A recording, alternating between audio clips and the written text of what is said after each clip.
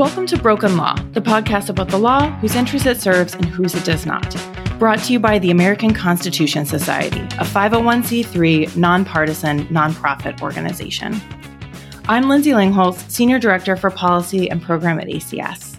This week has been a very newsy and noisy week. It has been easy to let stories fall off the radar as there's just so much to be following.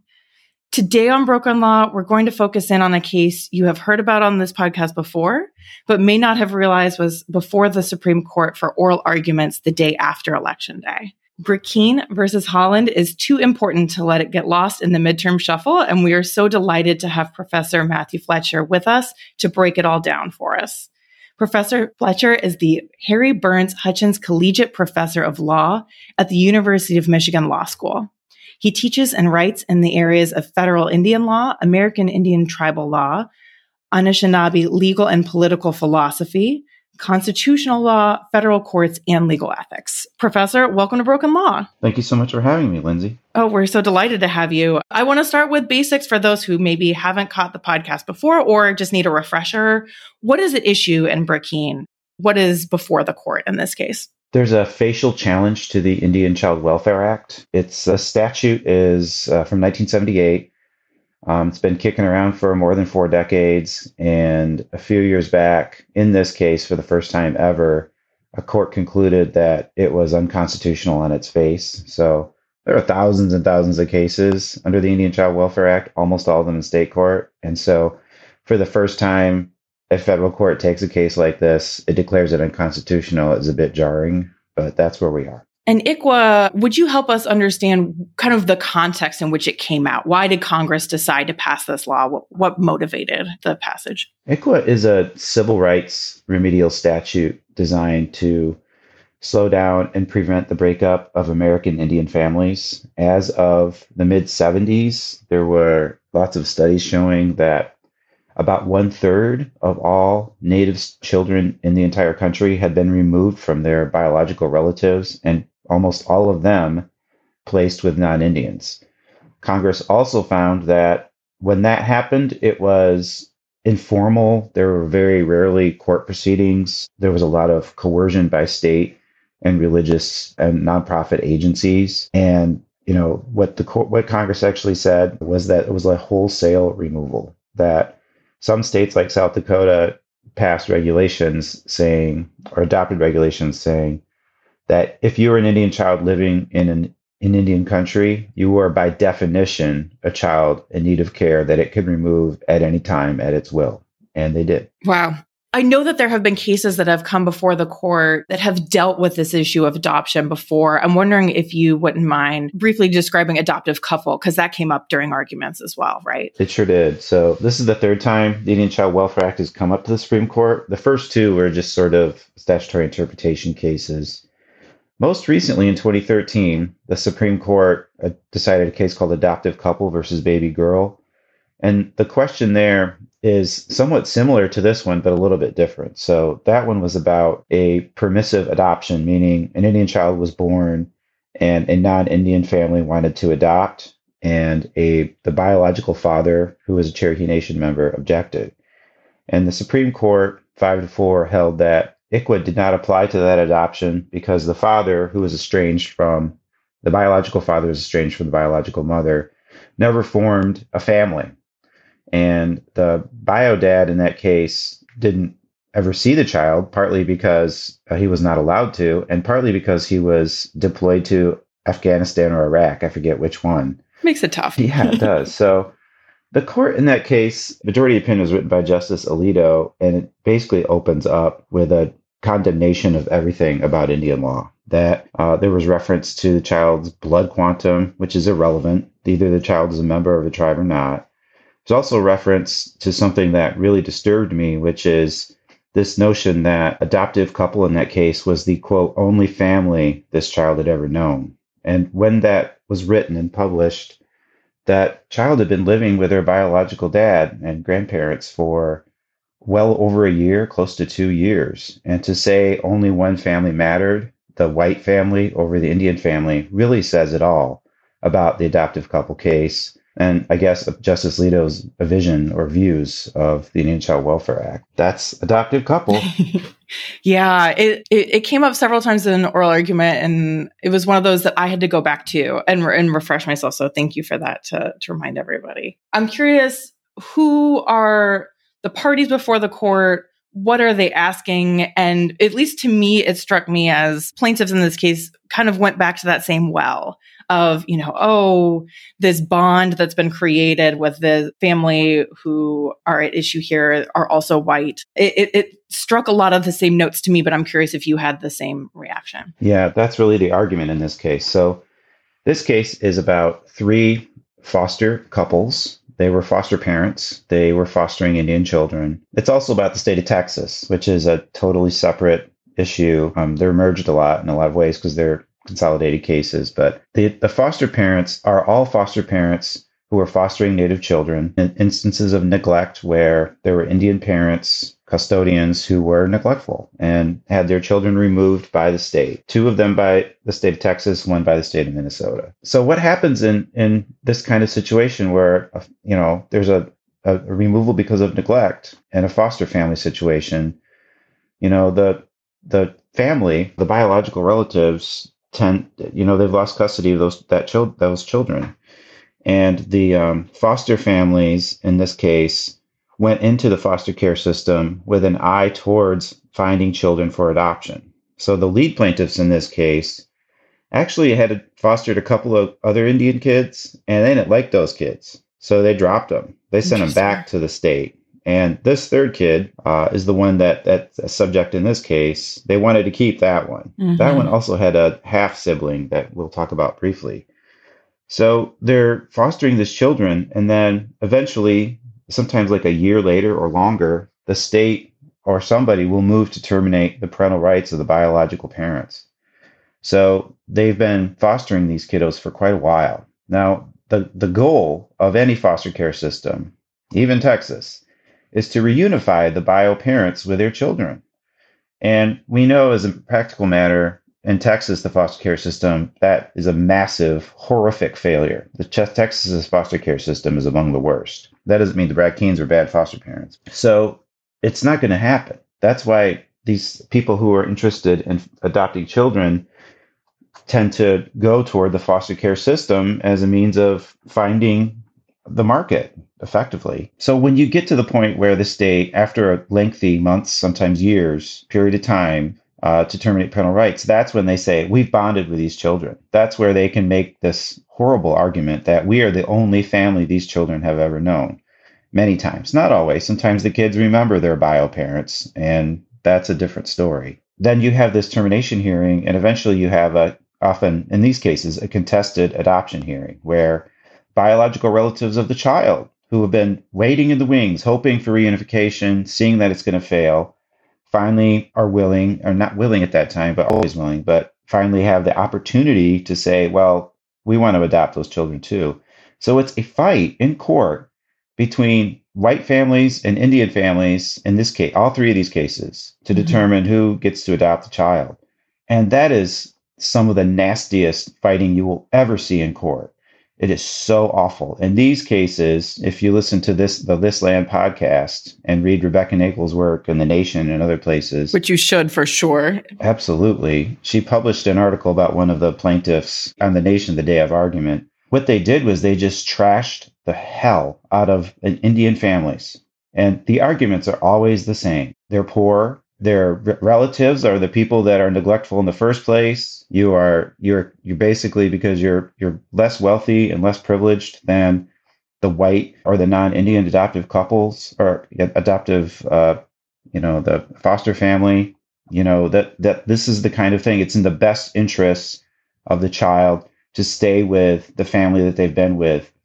And these fights are fundamentally about white families trying to take away children from their biological relatives. All the data, all the empirical studies show it's best for children to stay with their kin, to stay with their biological relationships.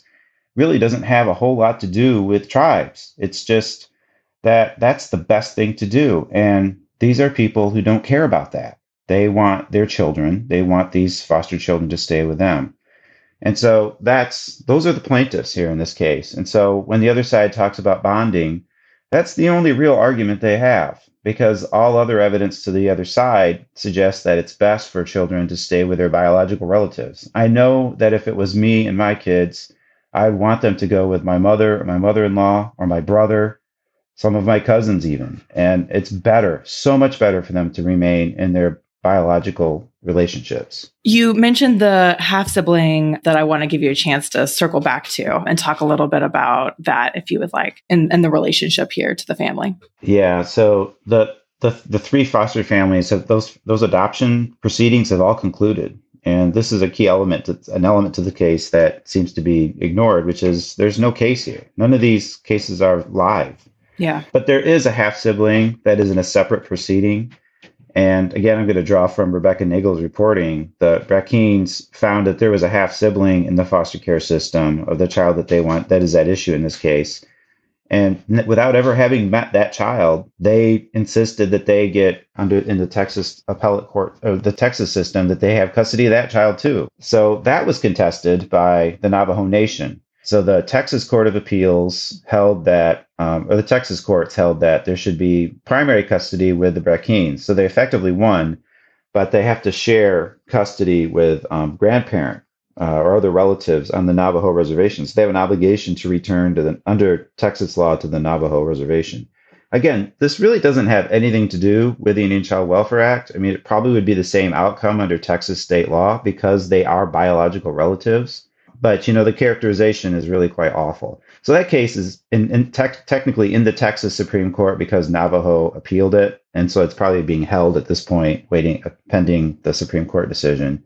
But that's the only live adoption, and it's not part of the U.S. Supreme Court case. And, we saw during oral arguments, or heard for those of us at home, that this issue of mootness came up. I remember Justice Gorsuch bringing up, what is actually at issue here? What is the standing? Were you heartened by at least a few of the justices seeing through the procedural background here, or is it still very much at play? I'm curious what your impressions were after arguments. Well, the best case scenario in this case always was, after the Fifth Circuit issued its split opinion, that the court would just summarily reverse and say, hey, there's no case here, you have to dismiss this thing. And they didn't. The fact that they didn't do that, which is a pie in the sky argument, indicates to me that as the majority of this court, does not care about the fact that this is a moot case. They don't care about standing. This is the same court that just last term decided to adjudge a federal environmental regulation that had been withdrawn by the federal agency. That was no longer a live regulation and was a zombie regulation. It was dead. And they decided to pass on that one anyway. So none of this is going to matter. Justice Thomas even opened the argument, asking the Brackines attorney about standing, and I think he was just going to give them an opportunity to to say on the record why they thought they had standing. But so I'd be a little bit cynical. I think the best line on that question, came from Justice Kagan. I could be wrong on that, which was a quote from one of the judges in the Fifth Circuit who said, this is a law review article. You can write all you want, but it's an advisory opinion. Mm-hmm. It's not going to impact anything. States can continue to apply ICWA, even if the Supreme Court says it commandeers the states, or, that somehow Congress doesn't have the power to do this. The states can do it. 10 states have already adopted ICWA, and probably another 20 or 15 or 20 could fairly easily do so in the next 10 years. Wouldn't surprise me a bit. So, with this, just as an aside, this court seems to be happy with creating incredibly fragmented law. Like law is going to apply depending which state you live in. And I don't know if they are trying to just break apart the country or what, but every little thing they seem to be doing is going in that direction. I know, right? It's been this incredible polarization among the states. Your rights, your laws really are dictated by zip code more and more. I'm curious what your overall impression was. Justice Gorsuch has historically been very good on Indian law issues, seems to have a good grasp of the not only issues, but systems in play, certainly compared to, previous justices and even some of those on the court. What were your impressions of his line of questioning and any movement that he's making among his conservative colleagues on other issues, or how did you take his questions? Well, the thing about Justice Gorsuch, and I've been trying to unravel what it is about him and why he's so generally supportive of tribal interests. And a couple of things that, as I've watched the argument, I've seen him write in the last several years. And so he is the first, I think what he is the first justice to come out of the West, out of the federal circuits in the self-determination era. And what I mean by that is he is actually seen on the ground as a federal appellate judge. He's not really on the ground. Instead of 35,000 feet, they're at 25,000 feet. But still, he's seeing tribes behave. He's seen what it's like for a tribal government to exercise jurisdiction over lands, civil and criminal, in a way that isn't scary. So the previous justices from the West, justices like Rehnquist and O'Connor, Whizzer White, they came from the West and they knew stuff about Indian country, but all they knew were tribes that were weak, independent, powerless, weren't doing much, were under the thumb of the federal government, were under the thumb of the states. And then when those tribes tried to exercise jurisdiction, they acted sometimes as if the sky was falling, like the American democratic polity would suddenly go upside down. Indians would suddenly get all the lands back, and we'd be under the thumb of tribal governments who are not constrained by the Constitution. Justice Kennedy out of California was quite possibly the very worst purveyor of this view. But Justice Gorsuch, he's from the West, and he's seen tribes for 20 years, do all the things that used to terrify the Supreme Court. And guess what? There's still a state of California. There's still a state of Arizona, New Mexico, Colorado. It's not scary. And the other thing that's great about him is that he's a textualist. And in a lot of other contexts, that sounds really bad. But in Indian law, we always want a textualist, because really what Indian law is, more so than a corpus of a bunch of statutes and cases and treaties, it's a methodology. There are default interpretive rules rooted in the Constitution, in the separation of powers between Congress and the judiciary, that force the judiciary to defer to Congress. That's the whole point of Indian law. The same is true under the war powers, dealing with foreign affairs. Mm-hmm.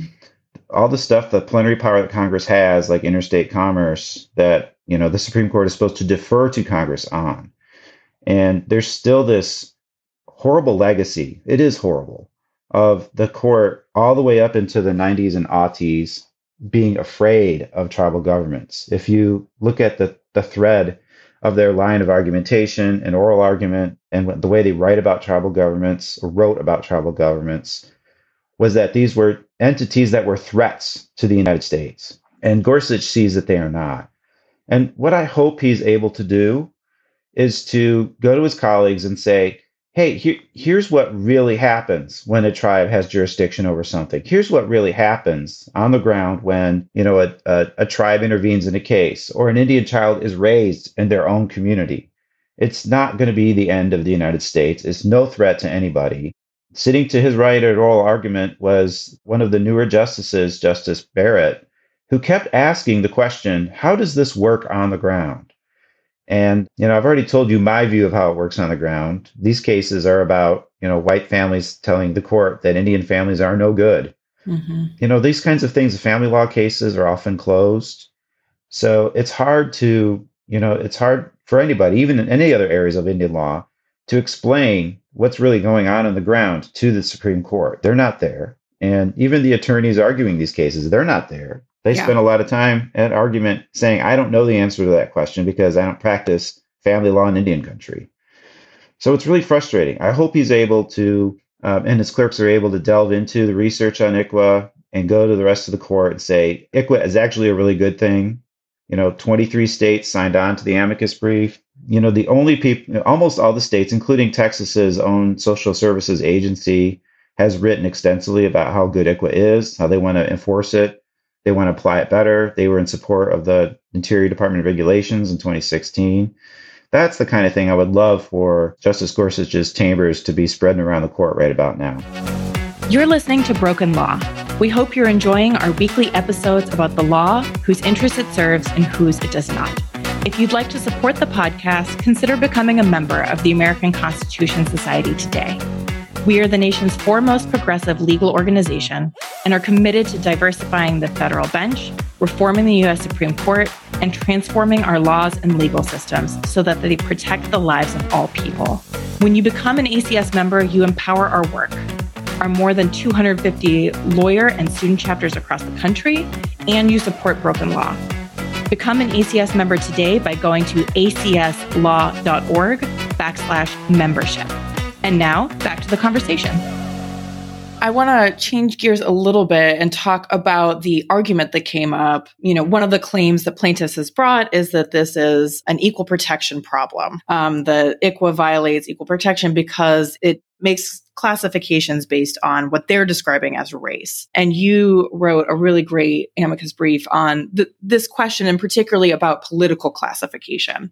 And so I was hoping you wouldn't mind explaining, I don't mean for you to have to read the whole brief, but just to explain a little bit about the difference here and the nuance, because it's really one of the key questions, but I think it can be confusing to those who aren't as familiar with the concepts behind Indian law. Yeah, this is such a frustrating argument because it's all the media wants to talk about. It's great clickbait. Oh, there's this statute that discriminates against white people. Let's take a look at it. It's so patently false. It's the epitome of gaslighting. It's everything about Indian law. So one of the questions from, I think it was probably Justice Alito or perhaps Kavanaugh, asked the question, we couldn't pass a statute or pass constitutional muster that says that white foster children have to be adopted by white adoptive couples, or black and African American, or Latino and Latino. So of course that's true, but number one, Indians are different. This is the only area of law that only ethnicity that Congress has jurisdiction over. There's a special relationship between tribes in the United States. All of the land we're on came from Indian tribes, though in exchange for the sale of that land and all the resources on that land, in effect, the vast majority of the wealth of the United States, what did Indian tribes get in exchange for that? Virtually nothing. So there's this thing called the duty of protection, which we usually call the trust responsibility, that is authorization for Congress to legislate in the field of Indian affairs. And it's also an obligation on Congress to protect Indian people and Indian tribes. The Constitution itself, by noting powers in Indian commerce, through the Supremacy Clause and the Treaty Power and the Property Clause, is a reflection of that theory of the duty of protection. It's rooted in the constitutional structure. So in the amicus brief, which is really based on a law review article I wrote in the California Law Review a few years ago, is basically saying, look, all of those things are true. If for some reason ICWA creates a racial classification, that's totally constitutional, because guess what? The Constitution itself created a racial classification. All you originalists that love to draw back when it's convenient. Yeah. It was so frustrating to hear the questions that, comparing the conservatives' views on equal protection and colorblindness versus the respect for tribal sovereignty without I thought it was gaslighting without the reference to the text of the Constitution. So the rule is really easy. Justice Blackmun actually wrote the rule out in 1974 in a case called Morton v. Mancarry. It's always been the rule in the United States. If Congress passes a law that is in fulfillment of the duty of protection, that law is constitutional, full stop. And there were debates on whether or not, in oral argument, the government kept saying, well, maybe as long as there's a rational relationship to the duty of protection, or as long as the action is reasonable, that's fine. There are limits on what Congress can do. And this ICWA is well within those limits. The evidence that states were discriminating against Indian people, that states continue to discriminate against Indian people, is overwhelming. And the ICWA does not flatly prohibit white people from adopting Indian kids. And that's a characterization that shows up in the media all the time. So the three couples in this case, two of them won. Mm-hmm. That white people tend to win these cases. When you are in a state court with overwhelmingly white judges, overwhelmingly privileged judges, they're gonna go through a best interest analysis that defers to people that look like them and act like them. Indian people generally do not win these cases. And to say that ICWA prohibits that is laughable. Yeah. I want to ask a little bit of a separate question. If the court decided to take either part or all of plaintiffs' arguments and strike down ICWA as unconstitutional, what impact would that have on tribal sovereignty, on adoptees? What would the fallout be of striking down ICWA? So it depends on what they do. The most likely thing that they'll do is when they think they're being reasonable when they do this. They've targeted a couple of provisions in ICWA, most notably the third placement preference. That's the phrase that kept coming up in oral argument. So the placement preferences are a list of classifications of people that should get place preference in an adoptive or foster care placement. So tribal members, biological relatives are at the top of the list. Third on the list are other Indian families. So the other side keeps saying things like, well, what if you have a case? Actually, this is a hypothetical that the tribe used, and I agree with it. What if you have a tribal, like a case that arises in Maine, and the Maine court just plucks unrelatedly Indian family from Arizona and sends the child to Arizona. Completely no connection whatsoever to the child's tribe or family or the state of Maine or anything like that. That's never happened. That never happens in these cases. And the tribe's argument was basically saying, look, if you could find a case, the other side couldn't find one. He said, we couldn't find one. The government can't find one. There are no cases like this. That's not even the case at issue in this case. But that's the hypothetical that the other side is focusing on. And let's say that what the court does, the most reasonable thing, and again, reasonable is relative. The most reasonable thing is for the court to say Congress can create classifications rooted in tribal membership.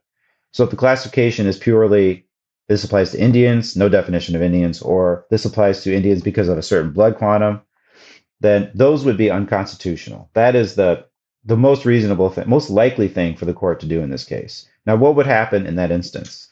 Well, under ICWA, there wouldn't be much of an impact because I just gave you the hypothetical. These things do not happen, generally speaking, right? The state courts do not go around looking for Indians who are not members of federally recognized tribes thousands of miles away. It just doesn't happen. They don't have a list of folks that are just like, yeah, sure. It's just not happening. They don't. I mean, yeah. But it's going to have absolutely enormous consequences outside of ICWA. And the first thing to go will be all of Indian country criminal jurisdiction. And the reason for that is that in 1790, the very first Congress passed a law saying if a non-Indian commits a crime against an Indian, and that case was trespassing, I mean, it's not much of a crime, then the federal government has jurisdiction. And that jurisdictional hook is the same one we use to this day. The leading federal statutes, the Major Crimes Act, Indian Country Crimes Act, even the Indian Civil Rights Act, which was designed to protect defendants in criminal cases in tribal court, says it applies to Indians. There's no definition in those statutes of who this Indian is. And what the lower courts have as an aside is say there has to be some indicia of Indian ancestry and some governmental recognition of that person as an Indian. So even non-tribal members can be prosecuted. About half of people that are prosecuted as Indians are not actually tribal members. So if the Supreme Court throws out federal statutes that create classifications based on Indian status, rooted in blood quantum or rooted in, just the fact that somebody is proven to be an Indian, if those things are unconstitutional, then the public defenders in federal court under the Major Crimes Act indictments are going to have a field day. They're going to gut Indian country criminal jurisdiction. I'm not a big fan of over criminalizing and over federalizing Indian country crime, but throwing it all away because you want to make a point under the Indian Child Welfare Act is the worst thing that the court could do. Yeah. And that's the reasonable outcome that they're looking at right here. I hope that they understand that context, and I suspect they don't. It feels like such a whiplash because it was not very long ago that we got McGirt, which was a criminal jurisdiction question that actually, really was a win in terms of tribal sovereignty and particularly the question of jurisdiction over criminal issues. how did we get to this place where we're at least considering the idea that the court might completely go the other way and create this huge whiplash? McGirt was the height of basically between 2014 and 2020. The Supreme Court, tribal interests had the best run that they've ever had in the history of the Supreme Court. Tribes have won 10 of 14 cases since 2014. The difference, and sadly, is after McGirt, Oklahoma really highlighted the difference, because as soon as RBG died and ACB came on the court, they immediately filed 30, 40 cert petitions saying, here, please reverse McGirt. Your court's changed. Yeah. Thank you. Which was embarrassing to the court and to the state of Oklahoma, which doesn't feel shame. But the court, to its credit, did not take any of the cases where the cert petition was overrule McGirt. They took a more narrow case. That was an interesting and contested case. They decided it in a way that I thought violated every single rule about the methodologies of federal Indian law. But in the long run, it doesn't have to be that big of a deal.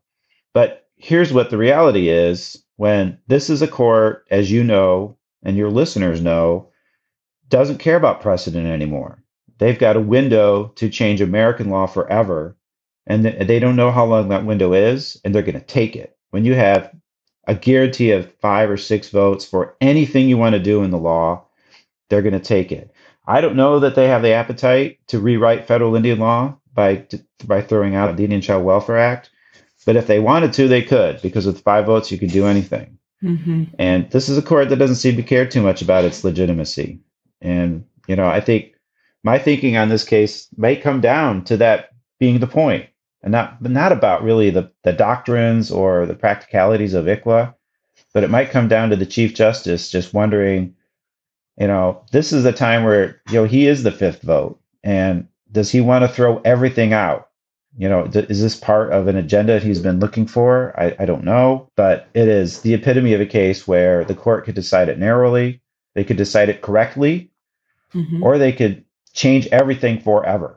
And I don't know that he actually has the vote this time to make that a reality, unlike in the abortion case where he sort of did that half-assed thing. Where he's like, I'm not really trying to change American law forever. I'm just a judge. So I'm just trying to change it slowly, one by one. Exactly. Yes. Yeah. The minimalism of it all. Yeah, exactly right. It's amazing how many cases we're seeing so quickly that have the same thread of the facts haven't changed, the law hasn't changed. It's just the people who are sitting in those seats have changed. And so we're getting this real wild ride. John Roberts in the past has gone through kind of I don't want to overdo everything, but we'll kind of chip away at it. Is there an option available to him to kind of take that path of, I won't completely gut every principle of Indian law, but maybe there's a smaller version that he could take? Does that exist in this case? It totally does. I mean, we started at the top talking about standing. He could just say, look, there's no standing here. You might have 4 votes to throw all of ICWA away, but he could be that guy to say, I hate ICWA too, but there's no case here. Texas, weirdly enough, we haven't talked about much about them. They've got an equal protection challenge. Like Texas is a person being discriminated on the basis of race. I mean, it's comical. The whole case is a sham. But more realistically, there's also the anti-commandeering argument.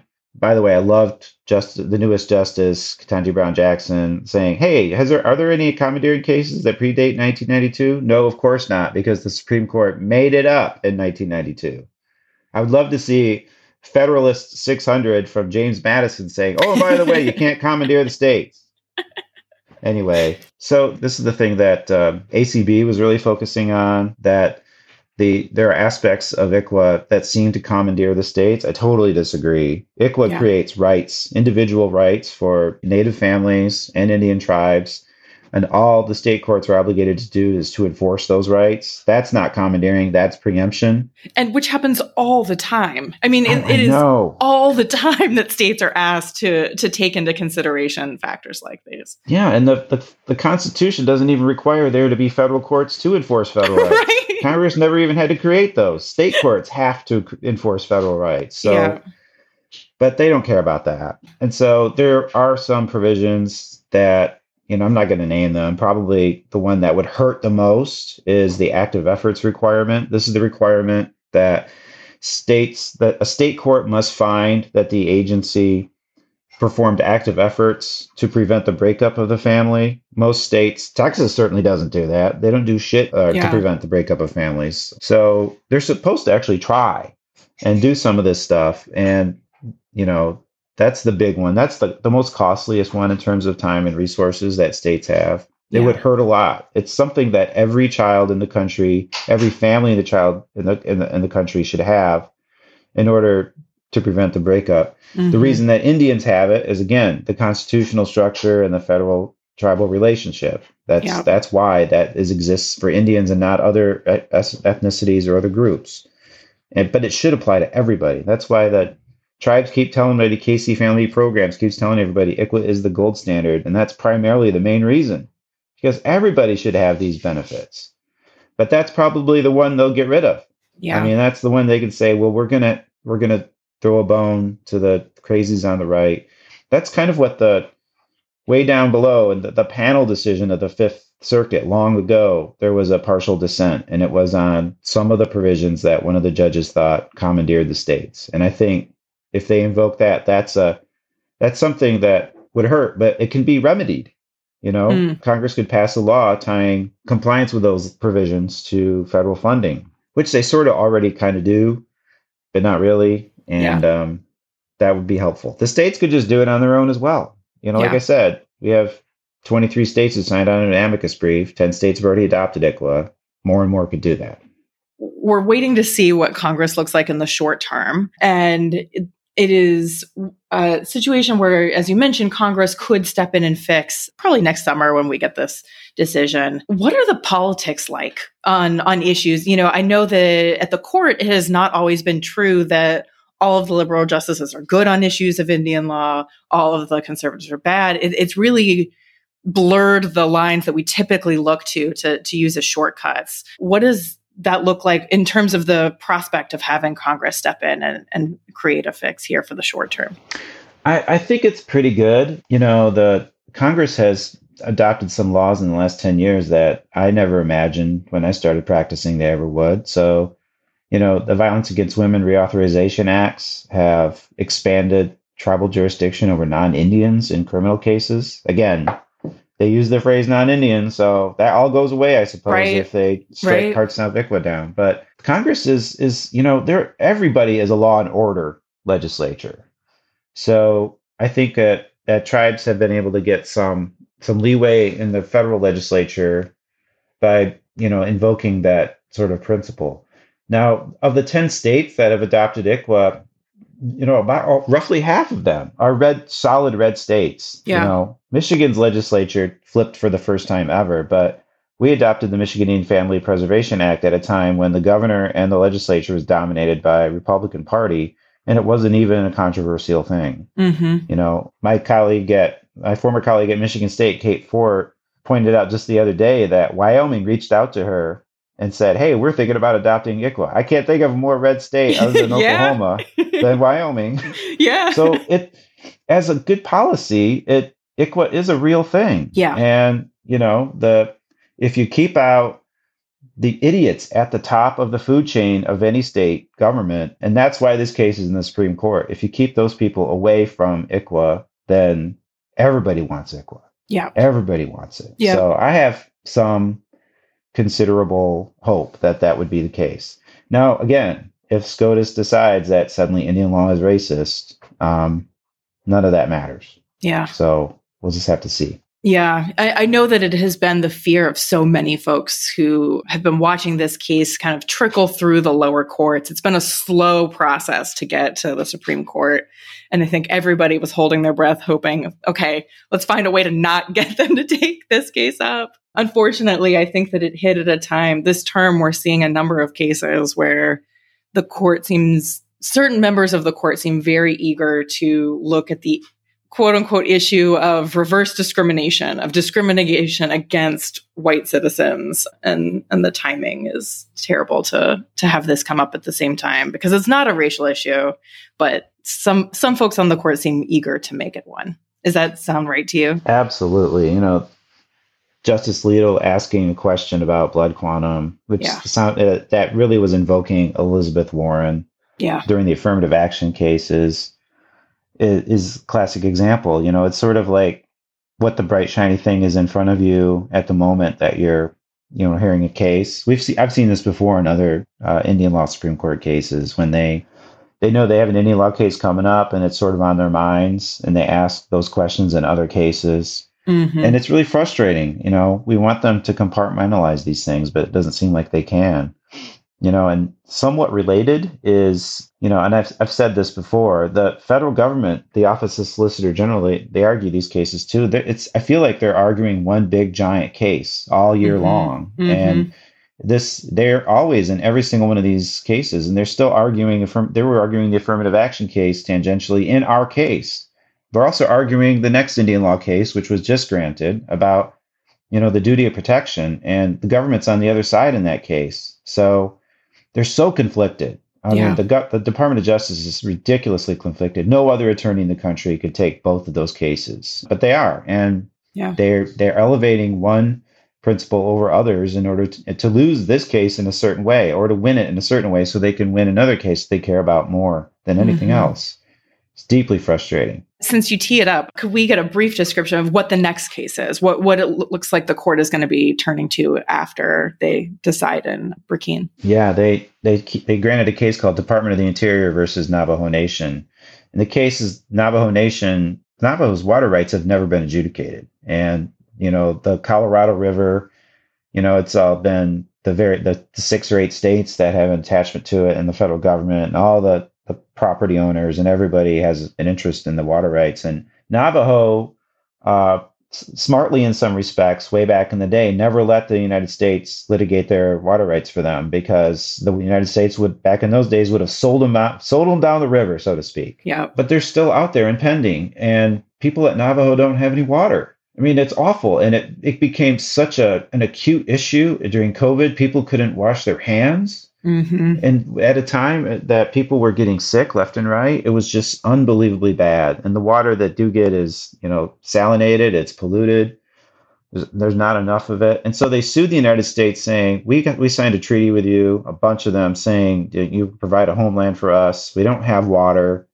There's treaty rights cases out there in other parts of the country saying that the purpose of the reservation includes a homeland right, includes water rights. And Navajo just wants the United States to guarantee that. So really what they're doing is they're asking the U.S. to comply with their duty of protection to the tribe. And they won in the Ninth Circuit. It's such an open and shut case. That this is a case that Department of Justice has been waiting for a long time. They want the Supreme Court to opine on whether the duty of protection against the U.S. is enforceable. And they're going to use this case to gut the duty of protection. And so during oral argument in Burkina, it appeared to me that when the government was talking about the duty of protection, they're only talking about half of the duty of protection, the half of the duty of protection where Congress actually has acted, not the part where Congress hasn't done anything yet. And that's so horribly frustrating to me. And I hate to see that, but that's the next case. It's going to be ugly.